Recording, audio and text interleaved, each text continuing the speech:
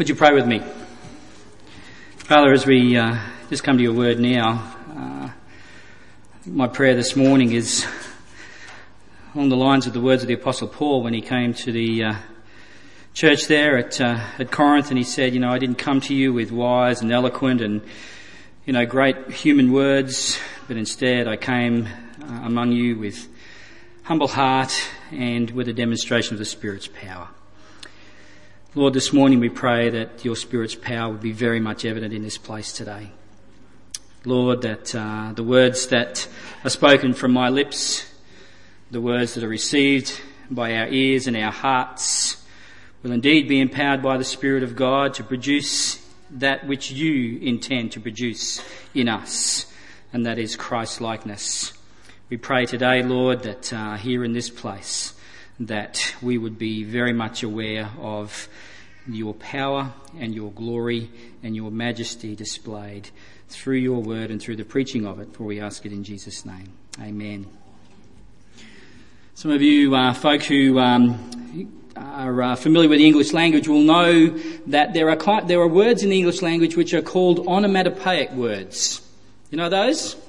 Yes, you've heard of those before. These words are words basically that mimic the sounds of the words that the things that they're actually describing or talking about. For instance, the word buzz is one of those onomatopoeic words. And I'm going to get myself in a tongue twist here in a minute. All right, buzz, because it very much speaks of what it's describing, that buzz of the bee and that sort of thing. Or the word whisper. That's another one. Or the word boom. Okay, those sorts of words are what we call onomatopoeic words, because they, you know automatically when the word sort of sounds out, it sort of just speaks exactly of what it's talking about, what it's describing.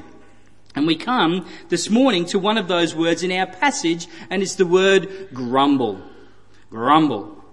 I can't get deep enough. Grumble. Yes, you know what I'm talking about, don't you? Yes, where we get and mutter under our breath, grumble, grumble. You ever been like that? Meet Mr. Grumble. Would you put it up? Thanks, Rob. I forgot the clicker this morning, mate. Meet Mr. Grumble. Now, I think that we have all, at one time or another, come across a Mr. Grumble, haven't we? Yeah. Or perhaps a Mrs. Grumble, or a Miss Grumble. Yes?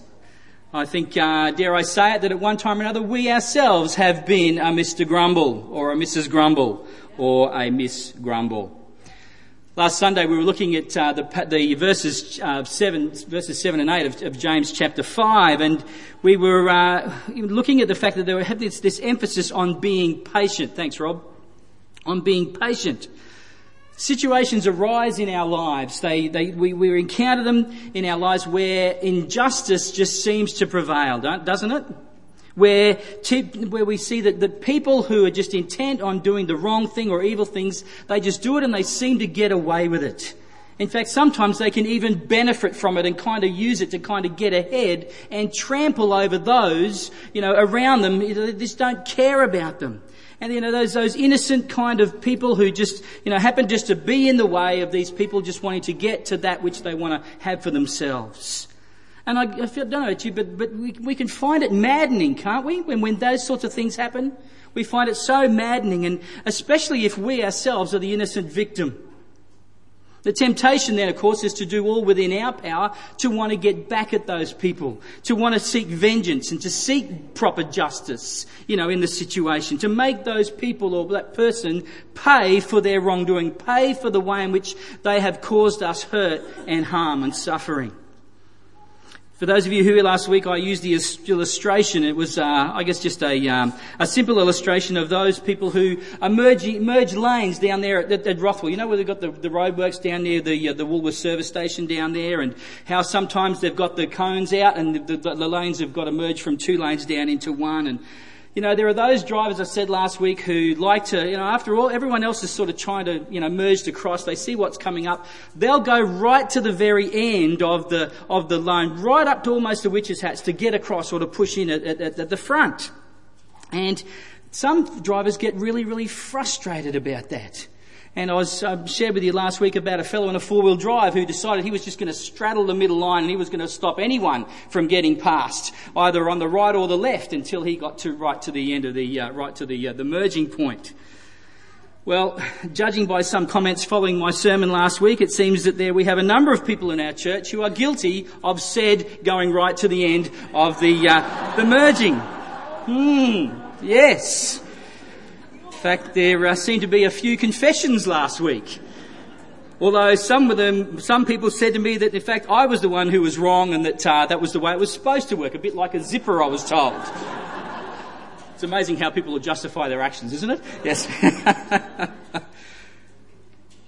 course, when it comes to it, we get really, really irritated sometimes by these kind of behaviours, don't we?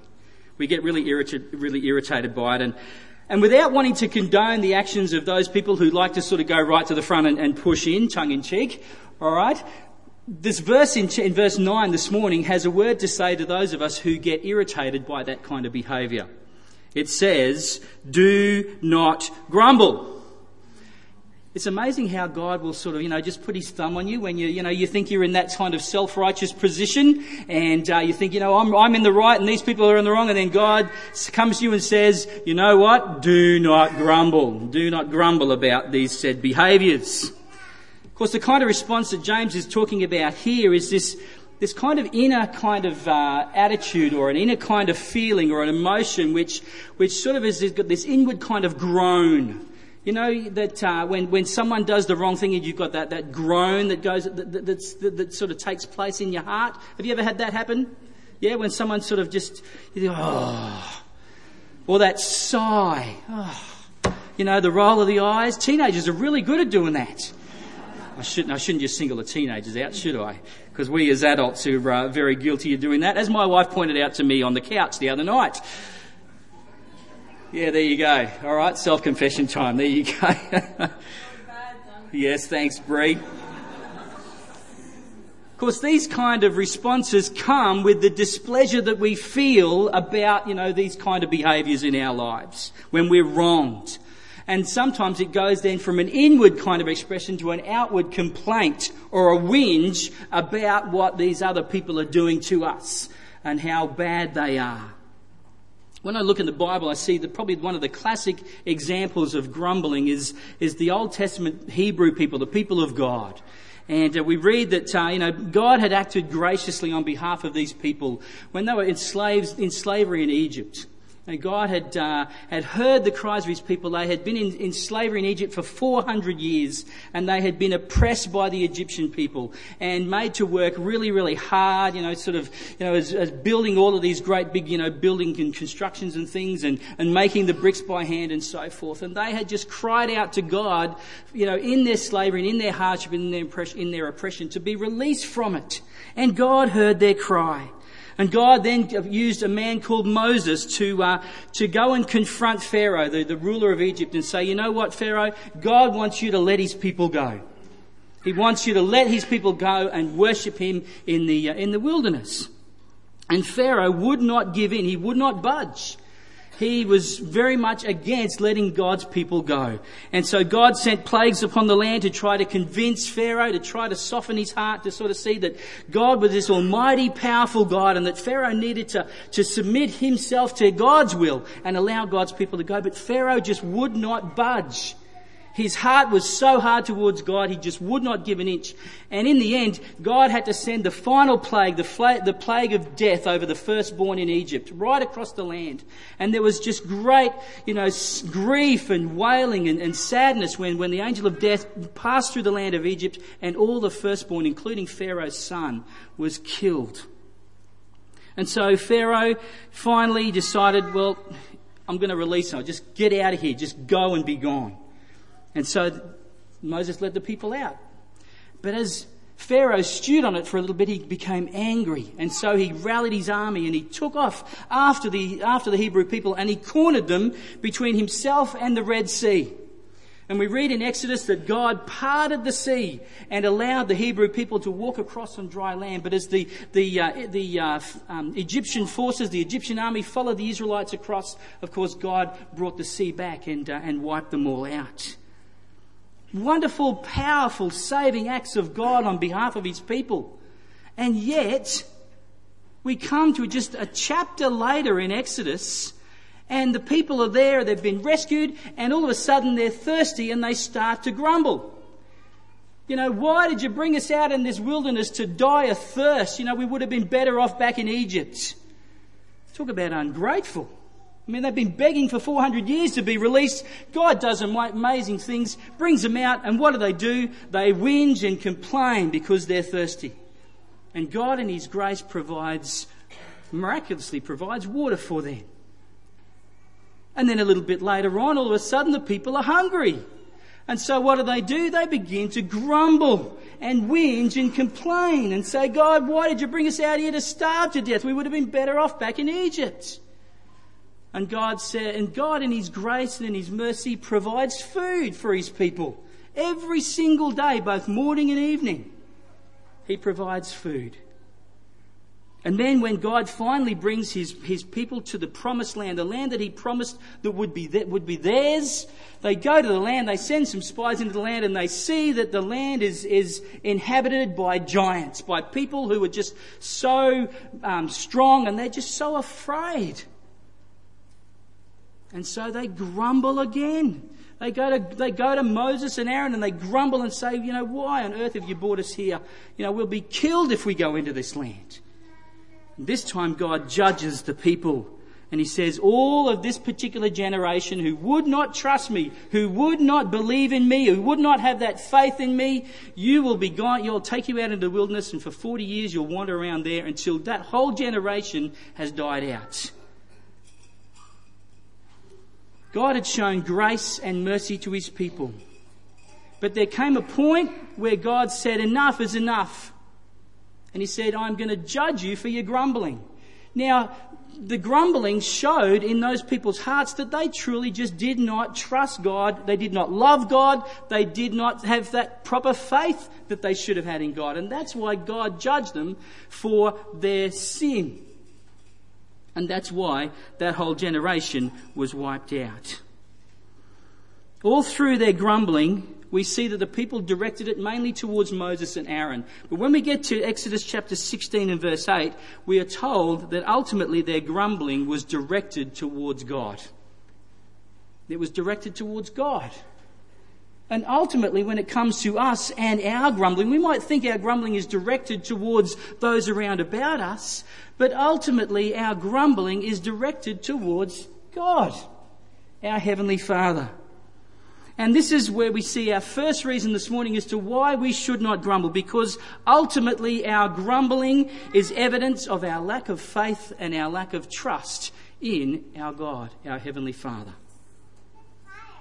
To grumble is the opposite of being patient. James has been speaking about being patient, but to grumble is the opposite of that. It's the opposite. Last week we learnt that patience is based on the truth and the reality of God's love, and particularly on Christ's second coming.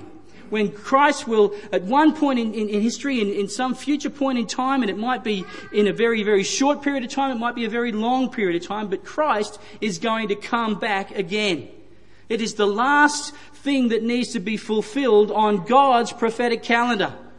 On God's calendar of events that are planned out for the world, this is the last particular thing which God has got planned that has been revealed to us in Scripture. That Christ will return in majesty and glory to take all of His family, all of His children, to be home with Him forever in heaven.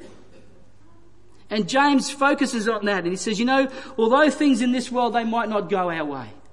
There might be things in this world which cause us to struggle and cause us to suffer and causes us great angst and grief and difficulty. James says that Jesus is coming back, and when He does, He is going to set all of these things right. He is going to set them all right. He is going to judge the earth, judge every single human being on the basis of their actions and their behaviours. And He says that He will judge in righteousness and truth. He will judge not just based on outward actions, but on a person's heart, on where that person's heart is, and what has been the fruit of their lives because of the condition of their hearts. And Revelation 21 reminds us that at that particular point in time when Jesus comes, when he's going to set everything right, he says that at that point in time he will wipe away every tear from our eyes. All of that suffering and all that hardship that has caused the pain and the tears, God is going to set right. He's going to wipe away those tears from our hearts, from our eyes. He's going to do away with all of our mourning, with all of our crying, with all of our pain. Isn't that a great thing to look forward to? Isn't that a great hope that we as Christians have today? That despite all the things going on around us, that there will be a point in time where Jesus will come again and he will set all things right. That he will make all of the bad stuff, he will judge it and he will judge it justly. And he will punish that which needs to be punished. His righteousness and his justice will reign forever and ever. And James uses the example of the farmer in terms of how we should be patient, in terms of, how the farmer's got to, works hard to do the planting and that sort of thing. But ultimately, it's out of the farmer's hands as to whether or not the plant grows and whether or not it produces a crop. He's dependent upon the rain, and that's completely out of his control. It's all in God's hands. And so we've got to trust God, is what James is saying. The Old Testament referred to the early and late rains in conjunction to God's faithfulness. It spoke about it in light of God's faithfulness, that God is the faithful God who brings these early rains and these late rains in order to bring about the crop, the precious fruit. Folks, God can be trusted. God can be trusted with every single aspect of your life, with every single aspect of my life, with all of the things that you are going through in your life today. God can be trusted. He is faithful. His steadfast love towards us is guaranteed for those who love him, who have come to a relationship with him through Jesus Christ. It's guaranteed. God can be trusted, and we are to live in light of God's big picture of eternity. That there will be things in this earth which will be wrong, and we will look at it and we will wonder, where on earth is the justice in that? But we've got to keep in mind that God himself will come one day and he will make everything right. He will judge justly. And we ourselves have got a responsibility to come before God and make sure that our sins have been fully dealt with in Jesus Christ. That is the responsibility of every single human being on this planet today, to come before God in humility and repentance and confess our sin and our need for God's forgiveness for us in Jesus Christ. Him being the only one who can pay for our sins and put us into a right relationship with him. Grumbling is evidence of our lack of faith and trust in God. Not only does it affect our relationship with God, though, it affects our relationships with each other.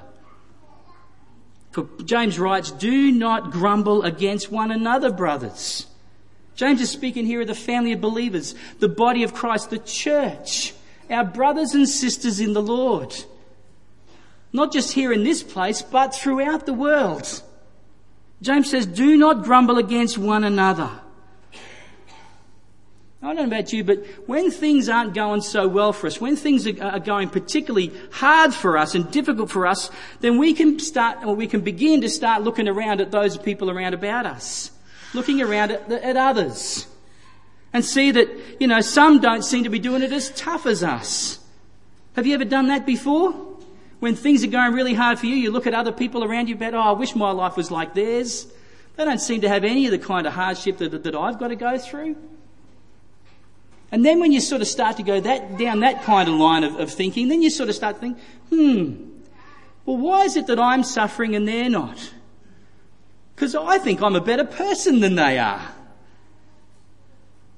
I do a lot of good things for God, and I don't see these people doing those kind of things. So we sort of start to look at the negatives. Why does such and such get it so easy, God? You know, they're guilty of doing this and that and other things, and I'm not guilty of doing any of those sorts of things. I'm a pretty good kind of person, Lord. In his book, the Screwtape Letters, C.S. Lewis tells the story of a demon called Screwtape and his nephew Wormwood. And it's Screwtape's job to mentor Wormwood, who to sort of show him all the tricks of the trade, if you like, and how to deceive human beings from following God and from believing in God. And the trouble is, though, is that Wormwood's patient, his human being he's responsible for, has become a Christian. And Screwtape he's just flabbergasted. He's a bit disappointed with Wormwood, and he says to him, he says, you know what? He says, you're going to be in trouble for this. You know, you're going to be in serious trouble for this. However, not all is not lost. All is not lost. He said, for in fact, you know, the fact that this Christian is starting to go to church may actually play in our favour, he says to Wormwood. Because he says, because in going to church, it might be helpful in undermining your patient's faith. There's a thing for you, isn't it? Why? Because he says, this is Screwtape's words to Wormwood. He says, the way to approach this problem is to keep the patient's attention on the faults and the foibles of his fellow Christians. To keep your patient's focus on the faults and the foibles of his fellow Christians. Because what happens then is that regardless of whether those faults are real or imaginary, as long as they're perceived as faults by the patient, then they'll start to see, well, you know what? Maybe this Christianity isn't all it's cracked up to be in the first place. You know, this place that I go to is filled with all of these people who I think are a lot worse than what I am. So what's the point? Why bother? You know, so-and-so, spoke nastily to me the other day. Well, that's not a Christian thing to do. You know, so-and-so, over there, they did some horrible thing to another person in the church. That's not a Christian thing to do. Maybe this Christianity thing isn't all it's cracked up to be. Sadly, in our world today, there are many, many people who have, at one time or another, been in church and have focused on the faults and the weaknesses and the sin of the people around about them and got so disheartened and so discouraged by it that they instead have just walked away from the church and most importantly have walked away from God altogether. This is a plan and a ploy of our enemy. It is a plan and a ploy of his to get us to focus on all of the bad things that our Christian brothers and sisters do around us. And then for us to focus on those and start to get disheartened and start to get judgmental and critical and grumble and fight. And then in the end say, I've had enough of this, I'm out of here.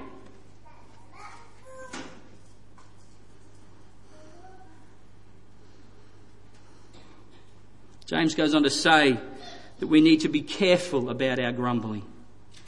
We need to be careful about grumbling against other believers because grumbling about them means that we are passing judgment on them. We're passing judgment on them and therefore we put ourselves in a position of a higher position than them, and even it puts us in the position of God, who alone is the one who is right to judge in this world.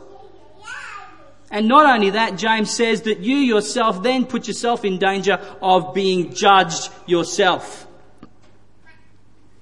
He says, do not grumble against one another, brothers, so that you may not be judged. So that you may not be judged. In the parable of the unmerciful servant in Matthew 18, verses 21 to 35, we read about a man who owed a great amount of debt to the king. In fact, this amount of money was probably equivalent to millions of dollars in our language.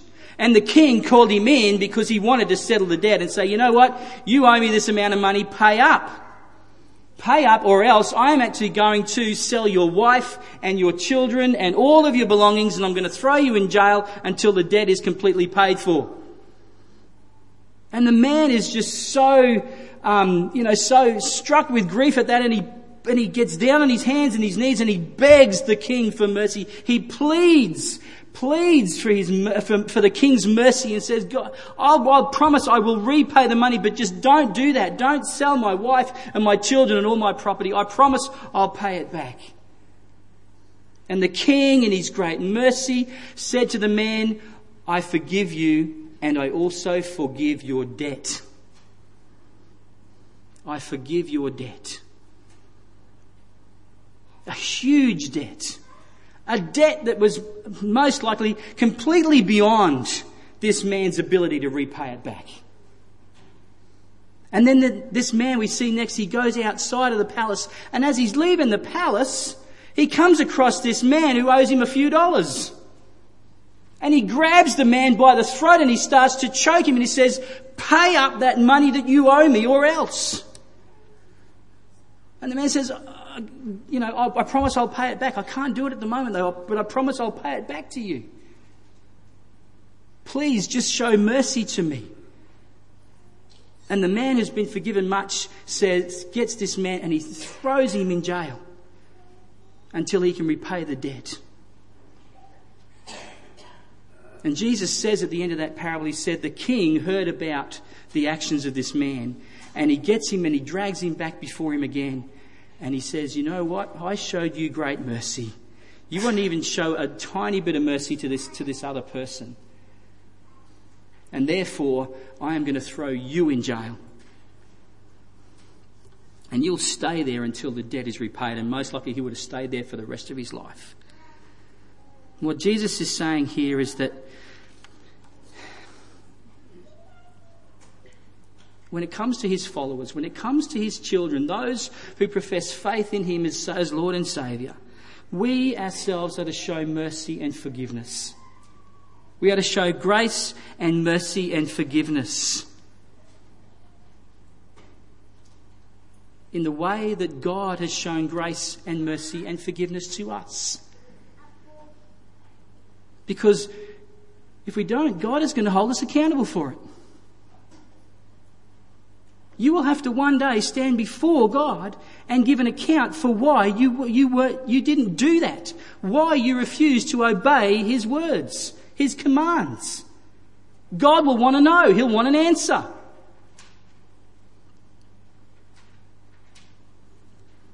We said before that when it comes down to it, every single one of us have a sin debt before God. Romans chapter 3 and verse 21 says that for all have sinned, every single person in living history, both in the past and whoever is to come, all of us have sinned and fall short of God's glory. We fall short of God's standard of righteousness. Every single one of us. And because of that, all of us stand in a position of condemnation under God's righteous judgment. And we will be judged on the basis of our sin. But God in his mercy says, but I have provided a way of being saved from my judgment. There is only one way that you can do this. And that is to come before Jesus Christ and admit your sin. Admit your need for God's forgiveness and grace to be shown to you, and recognize that Jesus, when he died on the cross, died in your place. He himself bore your wrath on him, he bore your sin and God's wrath upon himself for your sin.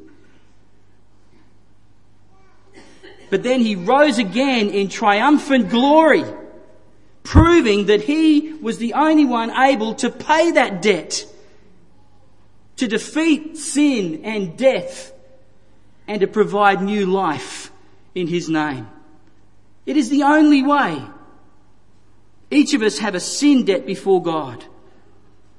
And God has richly poured out his grace on us in Jesus Christ. And therefore, because we are just as sinful as those people around about us, as we sit here this morning in our pews here in the church, as we look around the room and we look at the different faces and the different people in our room, every single one of us are just as sinful as each other. When it comes before God, none of us can be able to sort of stand up on a platform or anything else above each other in this room and say that we are better than anyone else. None of us can.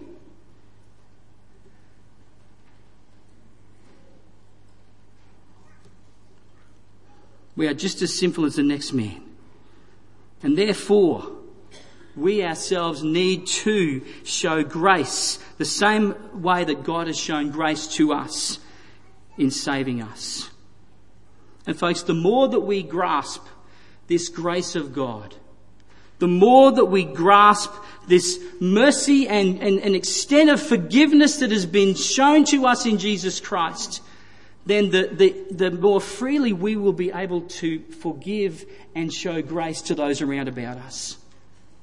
If you're a person who is not particularly gracious, if you're a person who struggles to show forgiveness, who struggles to show, mercy to those around about it, maybe it's because you just have not yet understood the grace and the mercy that God has shown to you in Jesus Christ for your sin.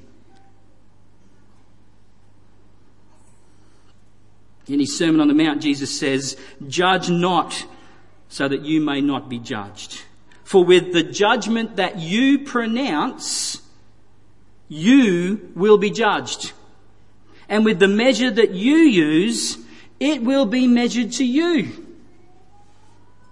Why do you see the speck that is in your brother's eye and yet fail to see the log that is in your own eye?" See what Jesus is saying? Just to emphasise his point, James goes on to say, "Behold, the judge is standing at the door." He says, don't judge lest you be judged. And behold, the judge, the righteous judge, the only judge, is standing right on your doorstep. He's looking right over your shoulder. So as you take, delight in judging those around about you, you do it with the judge standing right there, knowing your guilt. How arrogant and how foolish is that? The judge is at hand. Folks, we're all in the same boat, and every single one of us is relying upon the grace of God in Jesus Christ for the forgiveness of our sins. Now, you and I know, in terms of ourselves, we know how, our sin, don't we? We're just so aware of it. We know how sinful people, what sinful people we are. We know the sins we struggle with day after day after day, hour by hour. Yet God is patient with us. God's patient with us. We need to remember that same kind of work that God is doing in each person's life here in this place and in the world who have come to saving faith in Jesus, that work of sanctification, of making us holy, of setting us apart, of making us more like Jesus Christ, that work that God is doing in each and every one of these people's lives, of your lives, He's doing in my life. We are works in progress. We are not finished products yet. And so just as God is patient with us, we need to be patient with one another and don't grumble against each other. That's what James is saying here in this passage. It's simple, isn't it? Isn't it a simple message? And yet we make it so hard. So folks, let's be patient with one another. Let's remember that each of us is precious in God's sight and that God is in the midst of doing a work in our hearts and in our lives.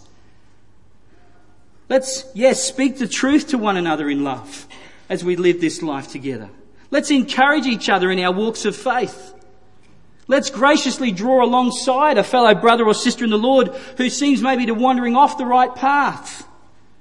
But let's do it with love and concern for their well-being and not so that we can just feel better about ourselves. Yeah? The Apostle Paul says to the believers in Philippi, and I've got this on the front of your newsletters this week. He says, let's do all things. Let's go about living this Christian life. Let's go about our lives. Let's do all things without grumbling or disputing. that we may be blameless and innocent, children of God without blemish, in the midst of a crooked and twisted generation, among whom you shine as lights in the world. See, by the Holy Spirit's help, with the Spirit of God's help in our lives, let us love one another. Let our love for one another and our humility towards one another be so evident in our relationships and in how we deal with each other. And with the Spirit's help, may that love and that humility prevent us from grumbling with each other, grumbling against each other and fighting with each other. But instead show mercy and patience and forgiveness. And as we do that, that will be a great witness and a great testimony to the people around about us who do not know God. What an attractive thing, hey? To see people showing grace and mercy towards each other, showing love towards each other when even they don't deserve it. What a testimony that will be about the truth and the reality of God's power and God's work, in your life, in our lives. Hey? Don't you agree? Yeah? Let's pray. Father God, we pray that this morning that, Lord, we have all got this great tendency to want to grumble, to want to, voice our displeasure and our discomfort, our complaining and our whinging to those around about us. Lord, but what we learn from your word today is that when we do that, Lord, not only is it, not good for our relationship to those around about us, but it affects our relationship with you, Lord. And most of all, it's evidence in our own hearts that we just don't trust you. We just don't have enough faith in you to take care of us. Lord, we pray this morning as we've heard these words that we will just take them to heart. But Lord, that you would help us to be a body of people here in this place who truly show that grace and mercy and forgiveness towards each other. Lord, instead of grumbling against each other. And that, Lord, as we by the Spirit's help do that, as we are patient with each other, as we all recognise our own weaknesses and failings, Lord, help us to be thankful for the grace that we've been shown in Jesus Christ. For the forgiveness that is ours in him, and for the great knowledge of knowing that you are patient towards us and that you are working in our lives, and that one day you will bring that work to a complete fruition where we will be perfect in your sight. Until that time, Lord, help us to look to you and to trust in you, to be obedient, to submit our will to yours, for we ask it in Jesus' name and for his glory. Amen.